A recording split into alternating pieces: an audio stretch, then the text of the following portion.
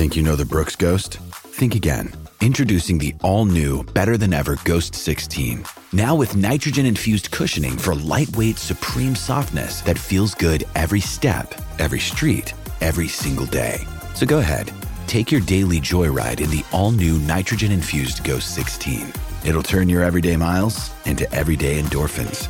Let's run there. Head to brooksrunning.com to learn more. Another day is here, and you're ready for it. What to wear? Check. Breakfast, lunch, and dinner? Check. Planning for what's next and how to save for it? That's where Bank of America can help. For your financial to-dos, Bank of America has experts ready to help get you closer to your goals. Get started at one of our local financial centers or 24/7 in our mobile banking app. Find a location near you at bankofamerica.com/talktous. What would you like the power to do? Mobile banking requires downloading the app and is only available for select devices. Message and data rates may apply. Bank of America N.A., member FDIC. When you need mealtime inspiration, it's worth shopping Kroger, where you'll find over 30,000 mouth-watering choices that excite your inner foodie. And no matter what tasty choice you make, you'll enjoy our everyday low prices, plus extra ways to save, like digital coupons worth over $600 each week. You can also save up to $1 off per gallon at the pump with fuel points. More savings and more inspiring flavors make shopping Kroger worth it every time. Kroger, fresh for everyone. Fuel restrictions apply. Yo, it's another edition of the Cyclone Fanatic Podcast, football and random things on a Monday morning. Recording as always in the Wild Rose Casino and Resort Studios. Of course, football and random things is brought to you by our friends at Wyffels Hybrids. When it comes to selecting your seed corn partner, you've got a choice to make. At Wyffels Hybrids, we've made a choice too. A choice to remain independent, a choice to remain farm family owned, a choice to stay American. So when it's your turn to make your choice, make a statement, plant your independence. Plant Wyffels. It's been a long time since we've had a Victory Monday. Jeff Woody, I miss it. I miss Victory Monday. I miss Victory Monday. I'm tired of doing depressing podcasts. Iowa State with the 27-13 loss to Oklahoma on Saturday at Jack Trice Stadium. I was telling you before we started recording that I can't remember a time in the last 5 years where I felt like the opponent was more irrelevant and what the opponent did felt more irrelevant when you left the game. This was a frustrating game from the Iowa State side, man. And I tweeted this out. There was probably like 5 minutes left in the third quarter. And I was like, this is by far the most discouraging 40 minutes of football I've seen from Iowa State in probably 5 years, 6 years, you know. It was frustrating in that I really liked your column of the gain momentum, lose momentum, repeat. I mean, that's a very true thing. But I think the overarching thing that is causing frustration or I don't know, I just think frustration is probably the right word. And again, we have mentioned in, I don't even know how many in a row, when you watch football, you want to detach yourself from emotion as much as you can. Because most of the time, everybody out there is doing their best to is putting forth their best effort to accomplish the task with the information they have. And so, they're doing the best with what they know. But in this case, it didn't feel like that was being applied in the right direction. And what I mean by that is in the Texas game, you could tell that team was fighting.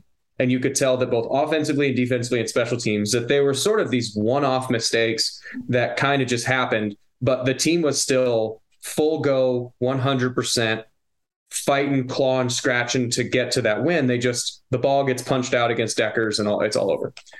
In the second half against Oklahoma, the body language and demeanor, specifically of the offense, was atrocious. Mm-hmm. And they were still trying hard, but so Coach Campbell had mentioned that the effort is there. So that's not a problem, which I agree with, but there's a difference. So let's think about it so coaching, owning gyms and coaching exercises, it's what I do professionally outside of this.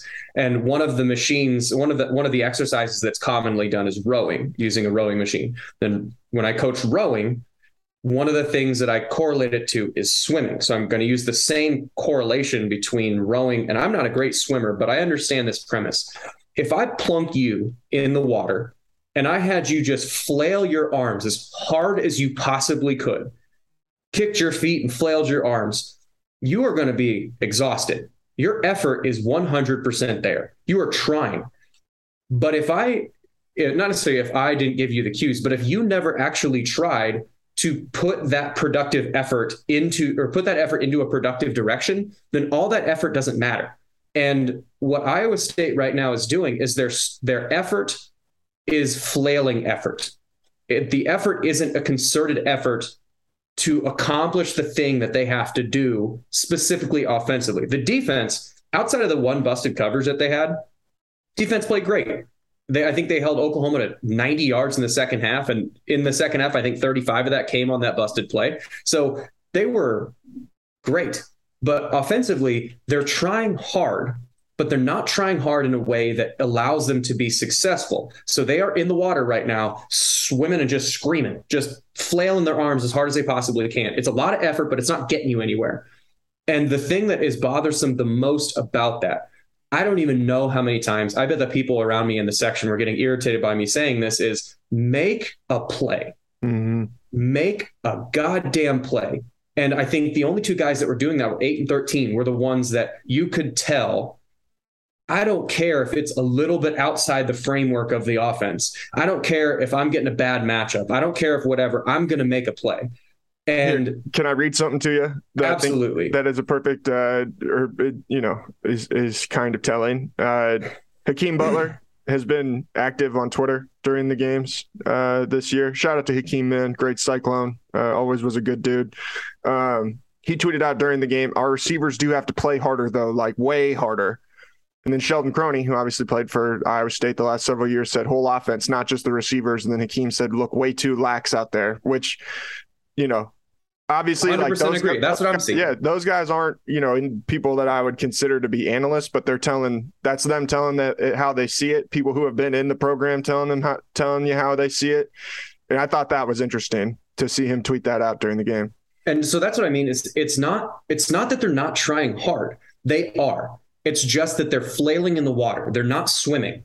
And the effort is in, I'm trying to run after this thing, or I'm trying to, it's Deckers scanning around and popping his feet and then throwing a 2-yard check down. That play, although the effort that you're displaying is 100%, it is 100% of flailing in the water. It is not trying to swim. And one of the things that Campbell said in his post-game press conference was, you could tell that he was frustrated too. Like, he was not a happy camper, even though he doesn't really express much emotion. He's pretty much the same. You could play a soundbite from him after a 30-point win or a 30-point loss, and it usually sounds about the same. But you could tell that he was frustrated in this and was talking about how in some areas they are accomplishing the consistent details that they need to, and in other areas they're very much not. And acknowledging that is a huge thing for Campbell to say. It's just, he doesn't say much. Yeah, Randy Peterson and I talked after the game. I think this is the most critical that he has ever been of a team. I think that is him holding people to a high standard, for one thing, but two, I think it's just, I do think he's starting to understand the value of telling the truth. The injuries thing obviously does not factor into that, because he still doesn't tell the truth about injuries. But it's like, I think that he's realizing, like, man, there's some value in not coming out here and trying to pump sunshine, and I appreciate that. I appreciate the fact that I think he is being a little bit more transparent in that sense, but I mean, I felt like such a effing idiot, dude, during the first half. Iowa State ran the ball 12 times for 0.8 yards per carry. They had 9 yards rushing in the first half against a defense that allowed 210 yards per game on the ground, and they didn't have a sack, so it's not sack adjusted. That's just, they could not run the effing football, and that was what just, I was just baffled. I was like, this Oklahoma defense has been made to look like a joke for weeks, and Iowa State can't run the football for a yard and average a yard per carry. Yeah, and in the tailgate show, we were both kind of saying, like, and I think we weren't wrong in expecting it, or at least saying that the potential was there. I had someone tweet at me and they say, "Oh, I thought you said on the pregame show this was going to be a breakout performance." And I said, "I'm sorry that I thought the offense might play better against the worst defense in the league." Yeah, like again, we whiffed on that one, obviously. Yeah. But it's sort of a hindsight 2020. But you have both of your healthy running backs coming back. You're playing at home, off a bye week against the worst defense in the conference. Those things, and layer on top of that the fact that against the Texas game, they had actually started to integrate an offense that works well with Hunter Decker's strengths, which he only then in the Texas game, he threw 37 pass attempts, and probably half of those were RPOs and half bootlegs, which meant that he wasn't just back there slinging it. And you would think then that would apply going forward, and taking what you saw against Texas, which was progress from what you had seen against Kansas State and Kansas and Baylor. And you'd think that it would move forward over the bye week with the integration of the better health of one of the players and the injection of another player fully healthy. So those are all the things that we were making the distinction off of. And it was worse than they took several steps backwards. And Oklahoma, I mean, again, we're mentioning that we don't really care what Oklahoma did. They did a couple things schematically that were troublesome, but nothing that was going to totally derail you. I mean, they played a bear front a lot, where in the early down and distances, when Iowa State normally would like to run, especially if they had a tight end or a fullback on the field, bear front meaning you have a defensive lineman eyeball to eyeball with every offensive lineman, where you're playing a center, a nose tackle in the center, defensive tackles on the guards, and defensive ends on the tackles, like 5-on-5. That's a bear front. And so they're playing a bear front a fair amount of times when Iowa State came out in a rush look, which it's generally hard to run against because you don't have natural angles. You have to down block a lot. And if anybody misses on that, which is really easy to do, then whatever. But at the same time, they didn't run bear front all the time, and they still ran the ball 12 times. And like to sort of, I'm trying to put myself in the mind of an offensive coordinator when those things are going on, which is why you only running the ball 12 times, even if it doesn't work.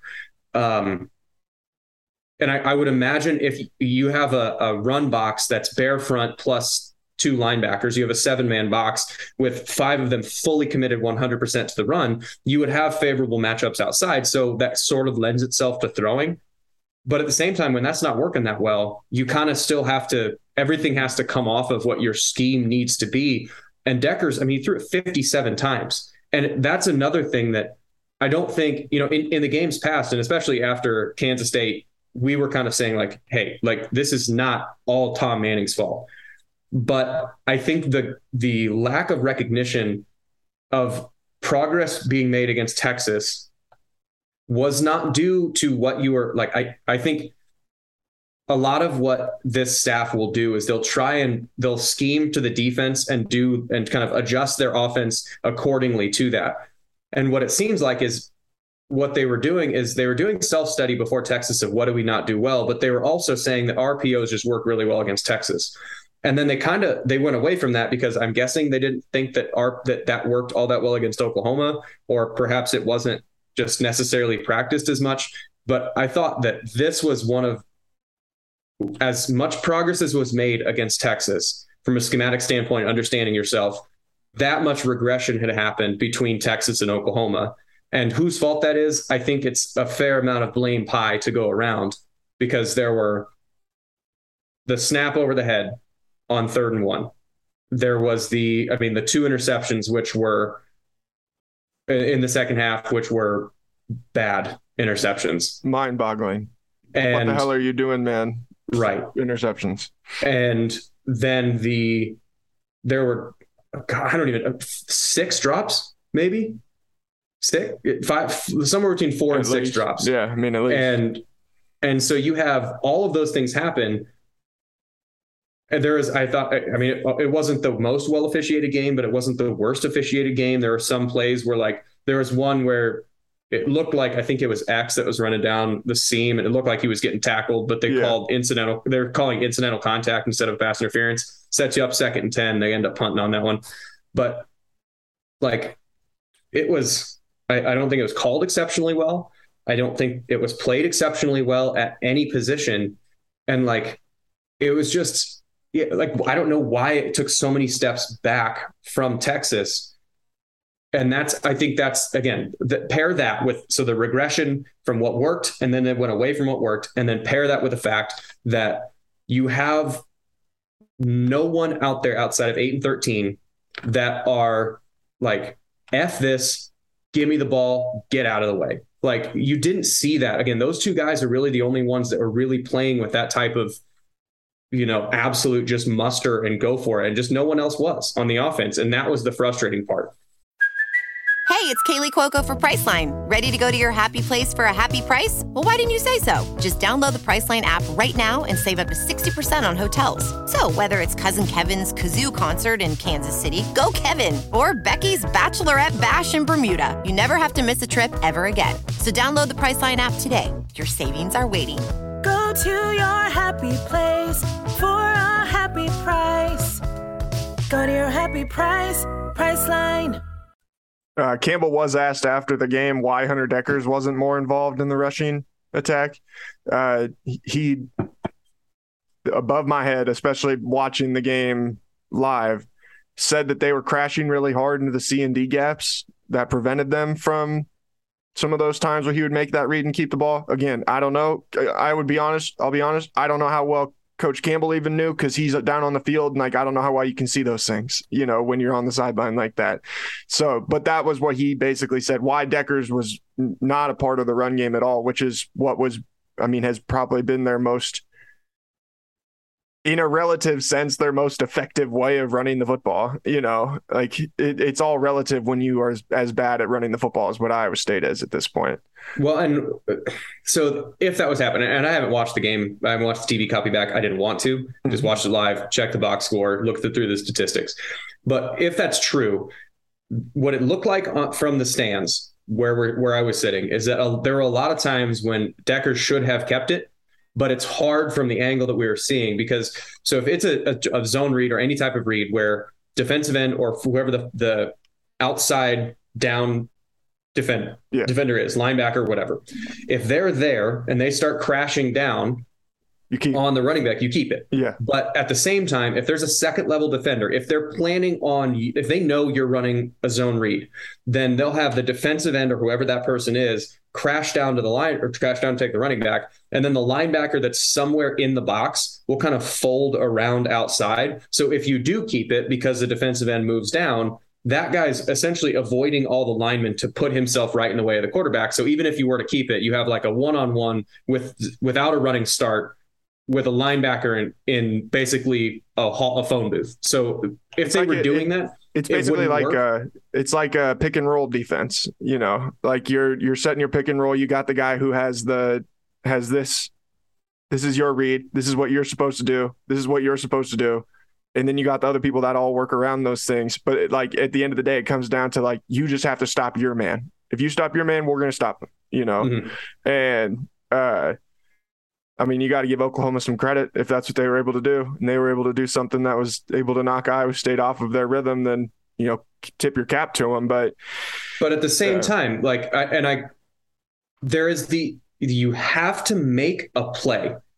Yeah. Things are not going to exist inside of a perfectly run offense all the time. Think last year, it was last year against West Virginia, and Breece Hall is absolutely just bottled up. They play it dead perfect. The guy breaks 3 tackles, doubles back outside from the line of scrimmage, outruns everybody, gets like 16 yards, almost makes it into the end zone. If I remember correctly, he might have even scored on that one. That's not the functioning portion. That was 2 years ago. Yeah. 2 years ago. Sorry. Yeah. But that's not the functioning portion of the offense that is necessary. That is someone being a freak. I got to make a play. I don't care. I have to make a play. I'm going to make this thing happen. Think of, granted, they didn't play awesome in the second half, but think of what Josh Allen and the Bills do every single week. That if it goes off script, or even if it goes on script, you get the ball to Stephon Diggs, or you get the ball to Dawson Knox or whatever, and they catch the ball. And at that point, F you for trying to tackle me. That's your fault. I am mad at you for even attempting to bring me down. And the only guys that were playing with that level of aggression and that level of I'm going to make a play were Nolan X. I guess those are the only guys. You look at I think Shaw had 2 or 3 drops. Dimitri Stanley played fairly well, but I think he also had a drop or 2.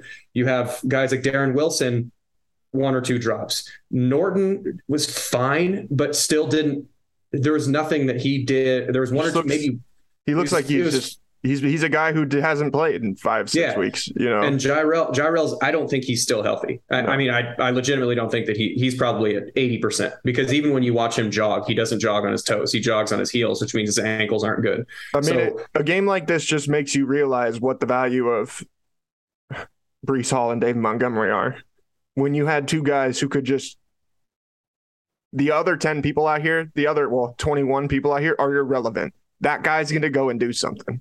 Well, and I think even more what the value of Brock Purdy is from a leadership perspective at that position, because of his ability and competitiveness. And this isn't necessarily a knock on Deckers, as it is so much a compliment to Brock. I, at no point when Brock is playing quarterback, thought that the offense was going to be out of it. You know, there's always going to be, they're going to do something. Something is going to happen, because that dude is going to cut his foot off before he loses.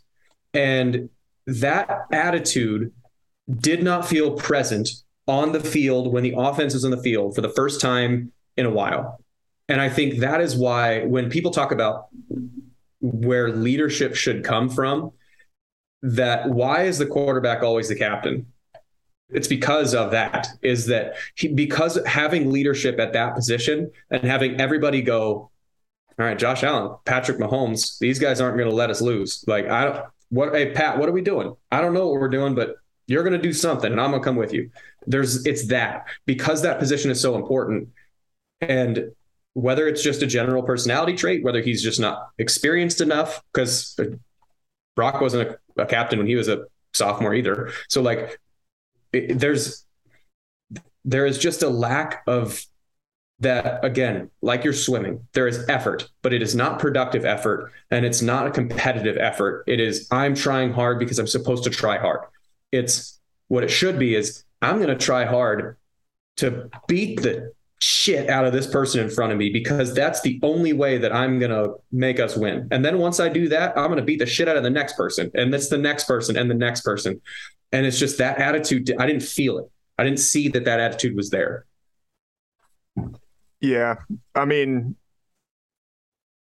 what more is there to say about this game at this point? And that's a great episode. Thanks, folks. Well, I'm just saying, like, I mean, I was going to say, like, I'm trying to think. I mean, what more is there even to say?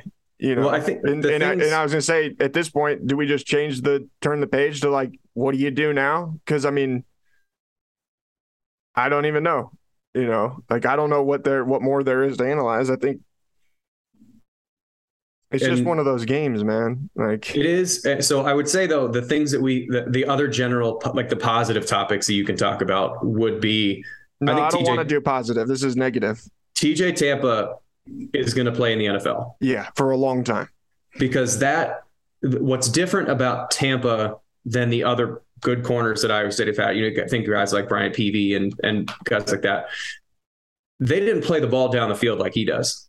And that athleticism that he's got and that length to run with, I mean, Marvin Mims is also as an NFL wide receiver. That is a really good player. And that being able to play that down the field ball, being able to, I mean, that's nice.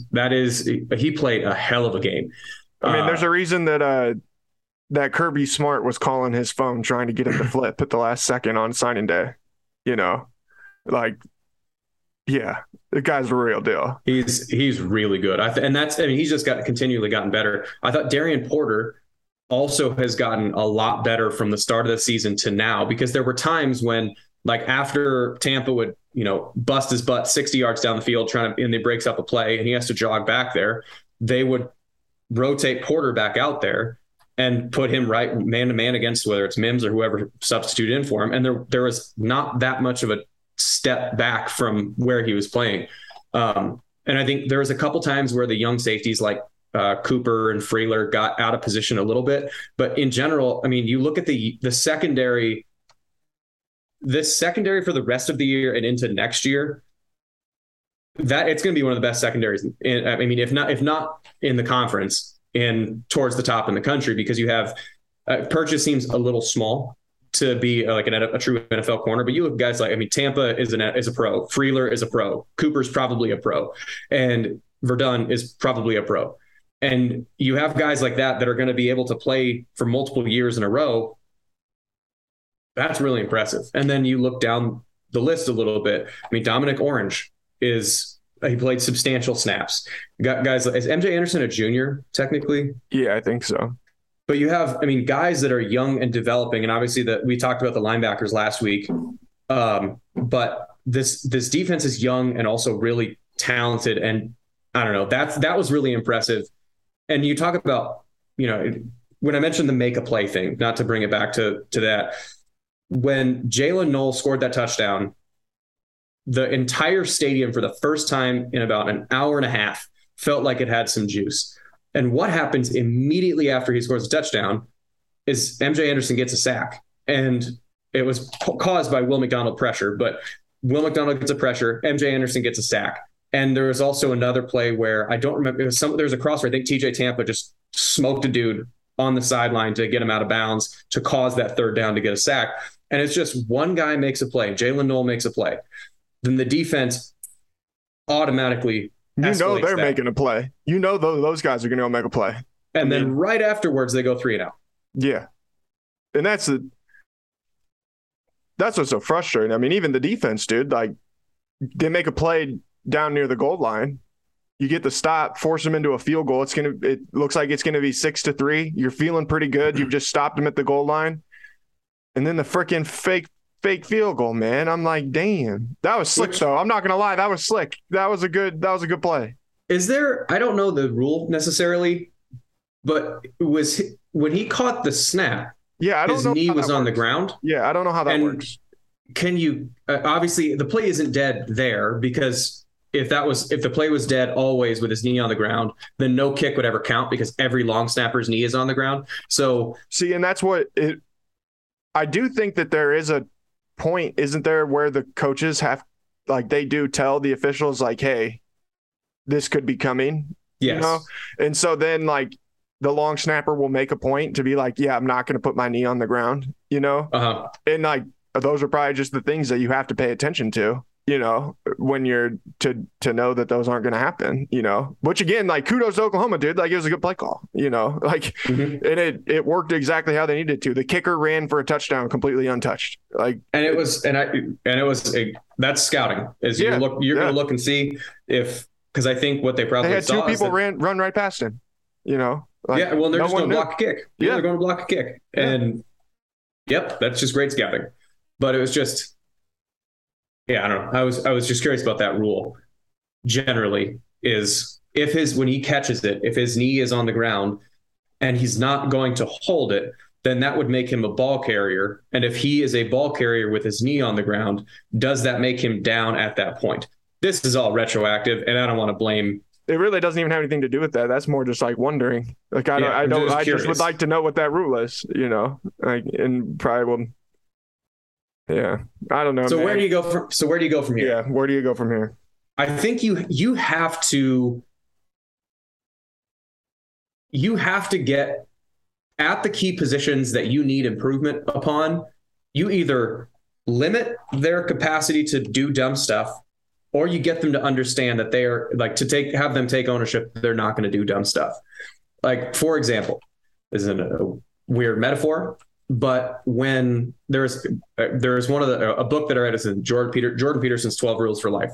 Like in one of those books, or in that book, one of his rules was don't let your children do something that makes you dislike them. And in that, he was talking about how people would always compliment him about his children being well-behaved at restaurants, but he also understood the contract between him and his kids, which is they can be well-behaved for 45 minutes. Anytime beyond 45 minutes, then they were being dickheads. Didn't we just talk about this? It might be like deja vu. Probably. We just talked about this. Yeah. Continue. But in this relationship here is, if I'm the coach or the parent, there is a certain amount that I can expect from you. And beyond that, I know that you are physically incapable of doing that. So the fault lies on me if I put you in a position that you are not capable of taking advantage of. And at this point, we kind of know what Iowa State's offense is. We know what everybody on the field can and can't do right now. Now, on the other side of that, in this carryover, the kid has to not be a dickhead for 45 minutes because that's your end of the bargain. And so the offense together has to get back and forth with the coaching staff has to understand Dekkers can't throw it 65 times in a game. That is not his game. It is not going to work out well. There are going to be multiple interceptions that are going to be thrown. He's not going to read it right. He's going to check it down when he shouldn't, because that's not a thing that he can comfortably do. So what are we going to have to do about that is we're going to have to get you in positions where you can. Now, players, once we get you in a position where we know you can succeed. Mm-hmm. Go. You have to make the plays. And when things aren't working exactly perfectly, make the play anyway.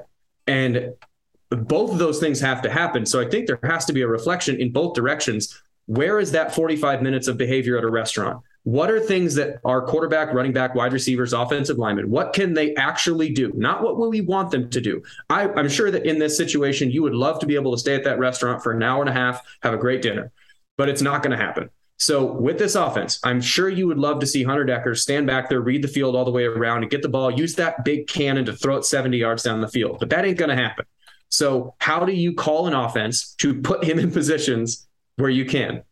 Lolo is about to lick your ear right now. She thinks she needs to make a cameo on the podcast. Do you think personnel changes need to be on the table? I mean, I think anything has to be on the table at this point. Perhaps, but I don't know what that means either. So, but it feels like more like you have to be honest with yourself, both as an offensive player and as a coaching staff, in what can I do and what can I not, and get your ego out of the way. Back to a weightlifting thing. If I'm I'm going to a barbell and I'm doing back squats. When I was in college, my back squat max was 575. If in my brain, I still thought that I could back squat 575, I would snap my spine in half. So I have to take that ego hit and go, I am not as strong as I was at the peak when I was doing this. At one point I could, or in other situations I could. And right now, that number's not attainable. So what is a responsible thing for me to do that's best for everybody, where I'm not going to snap my back and make this, kill everybody's vibe. Kill everybody's vibe killer when you paralyze yourself trying to put up 575 on the back squats. So what am I going to do in that? So I have to look at myself in the mirror and understand where are my limitations so that I can put myself in a framework where I can be successful, where I'm not flailing around in the pool trying to just have this unproductive effort. Because I can unrack 575 and I can rack it back in. If I try and bend my hips or knees 5 centimeters, it is going to crunch me into the floor. But what if I take 350 off? I can do that. That's a productive thing. That's a realistically looking at me and being able to do that thing. Okay, I got this. So I think everybody has to do that look in the mirror and put your ego off to the side. Like, yeah, man, I want to be able to catch the rock 12 times. Okay, maybe that's not your game. Maybe that's not what you're going to be able to do. So what if you run really crisp routes, decoy the safety, get somebody open? If you're the quarterback, what can I do? Where am I going to throw this ball? Maybe I bail too quickly on everything. So what do I need to do and focus away from this? Have a conversation with your coaches. And it's just one of those things that, like, I don't know if personnel things might be the case, but I feel like personnel decisions happen if one of two conditions hasn't been met. One is we have done introspection and we still can't do any of the jobs. Or two, we have not and are not willing to do introspection. So if one of those two conditions has been met, go ahead and substitute them. But if you're in the process of saying, what do I not do well? And you're still trying to take that in, then sure, leave him, let him actually apply that because you're trying to be better. But you substitute a quarterback or you substitute a running back or whatever, when you're trying to get them to do a thing, they do it wrong. You tell them not to do it wrong. They never learn. They don't listen. That's when you substitute them out. Or if they have done their best and they still can't do it, that's when you have to get somebody else in. And I just don't know if it's had enough if they have done enough introspection at those positions to really have a change of heart be totally necessary. I was going to say something. I can't remember. You talked too long. Can't remember what I was going to say now. You should be used to that by this point. Yeah. It just is, it's just frustrating because, again, like they just make the same mistakes over and over. The good news is you're playing West Virginia this week. And okay, that's actually that is what reminded me. What do you think of West Virginia? If there is a time, so I think at this point, confidence might be the biggest problem for the offense, Mm-hmm. Because when you are, take for what's one of the things, you got a shooter that's in a bad slump and he's a shooting guard. What's one of the things that your coach is probably going to tell him to do is get to the free throw line, like drive to the rack, get to the free throw line. Why? Because you're standing there. The defense is by rule out of the way and you can just see the ball go in the basket. And that's not to make the basket any smaller or bigger, or whatever. The basket doesn't change. It's that you go, all right, I got it. I can make a shot. And then that little bit of confidence happens. And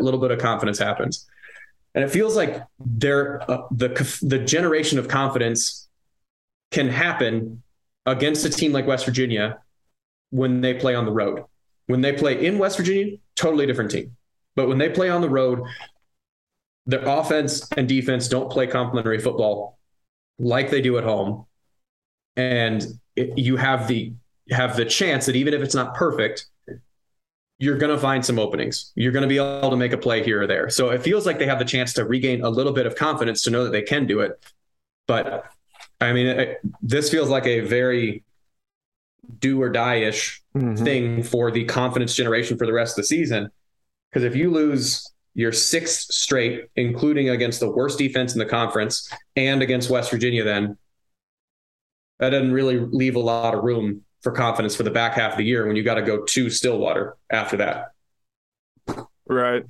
I remember what I was going to say now. Actually, it wasn't about West Virginia. I did think about how I needed to do that, but I was going to say, man, I hope that the wide receivers got that jugs machine. That jugs machine should be running all week because we need some guys need to catch the football. I want that thing like Happy Gilmore. I want it ramped up to 100. You're catching the fastballs, and only fastballs. And if you don't catch it, you're going to break your nose. That's the only option. From 15 feet away. Yeah. Is just turn that son of a bitch to 15 and just turn it up to Patrick Mahomes from point blank range. Yeah. I don't know, man. It just is, hopefully this week will be better, but that was just discouraging. And I would say this, I think we can probably end on the fact that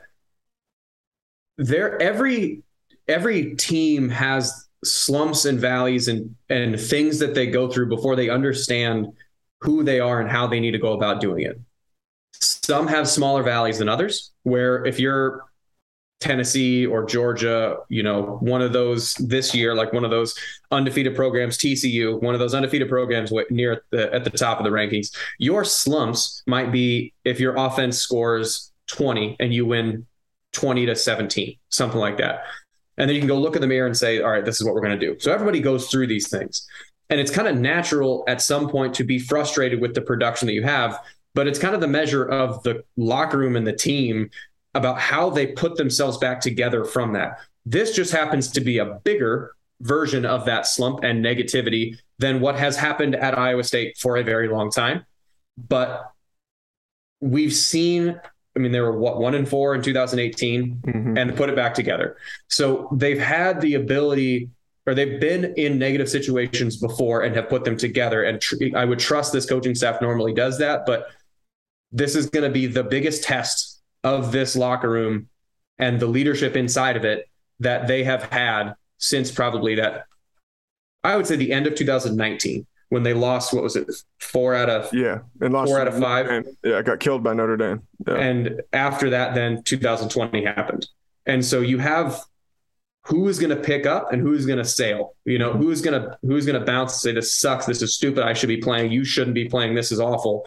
Or who's going to say, all right, that's on me. How am I going to make myself better? How are we going to get better? So they have the capacity to turn it around, and they also might not. So I'm glad you mentioned Tennessee before, because this is a random thought from Saturday watching college football, watching that Tennessee with Kentucky game.